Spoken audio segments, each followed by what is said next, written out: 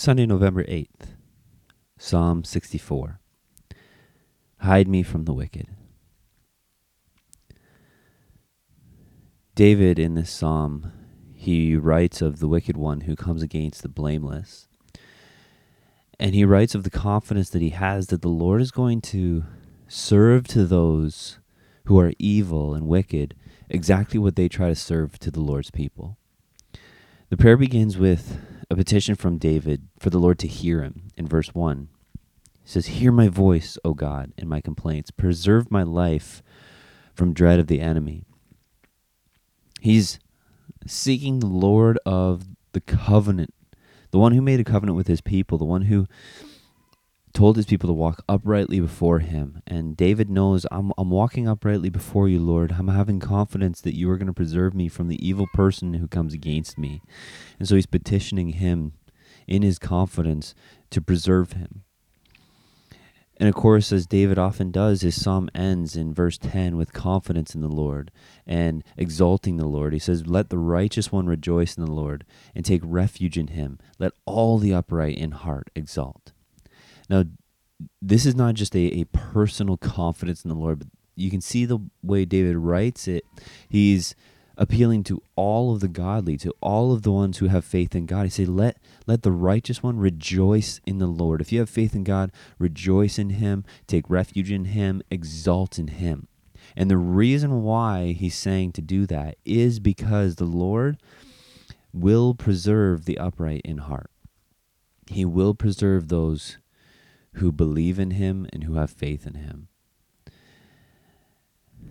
In the middle of the psalm, David spends several verses kind of expanding verse by verse on who the wicked person is, the one who comes against his life. He says that the wicked secretly plots, and there's a throng of them, there's a large number of them, and they whet their tongues like swords, who aim bitter words like arrows, he says in verse 3. They ambush the blameless, and they shoot at them suddenly without fear. They hold fast to their evil purposes. They don't waver in the evil that they do. And the reason why they don't waver is because they believe that they do everything in secret. They plot in secret, and they even say in verse 5, "Who can see them?" Right? Who can see what we're doing? Who can see our plans? Little does the unrighteous know that the Lord sees everything. They have a pride in themselves and a confidence in themselves that will lead to their destruction. The all-knowing, the almighty God sees the plans of man. He understands the heart of man. And that's what David has confidence in. And we see that in verse 7 to 9. These secret plans that the wicked have, that they are going to come against the righteous, turn completely on their head. In fact, God suddenly comes against them. He shoots his arrows at them, and he wounds them, and they're brought to ruin. So David is giving us this picture that these men who plot secretly plot in vain, because the Lord knows their intentions. And he swiftly comes against them to preserve his people and brings them to ruin in the exact way that they had planned to bring his people to ruin. And in verse 9, David tells us why the Lord does this. It says, "Then all mankind fears.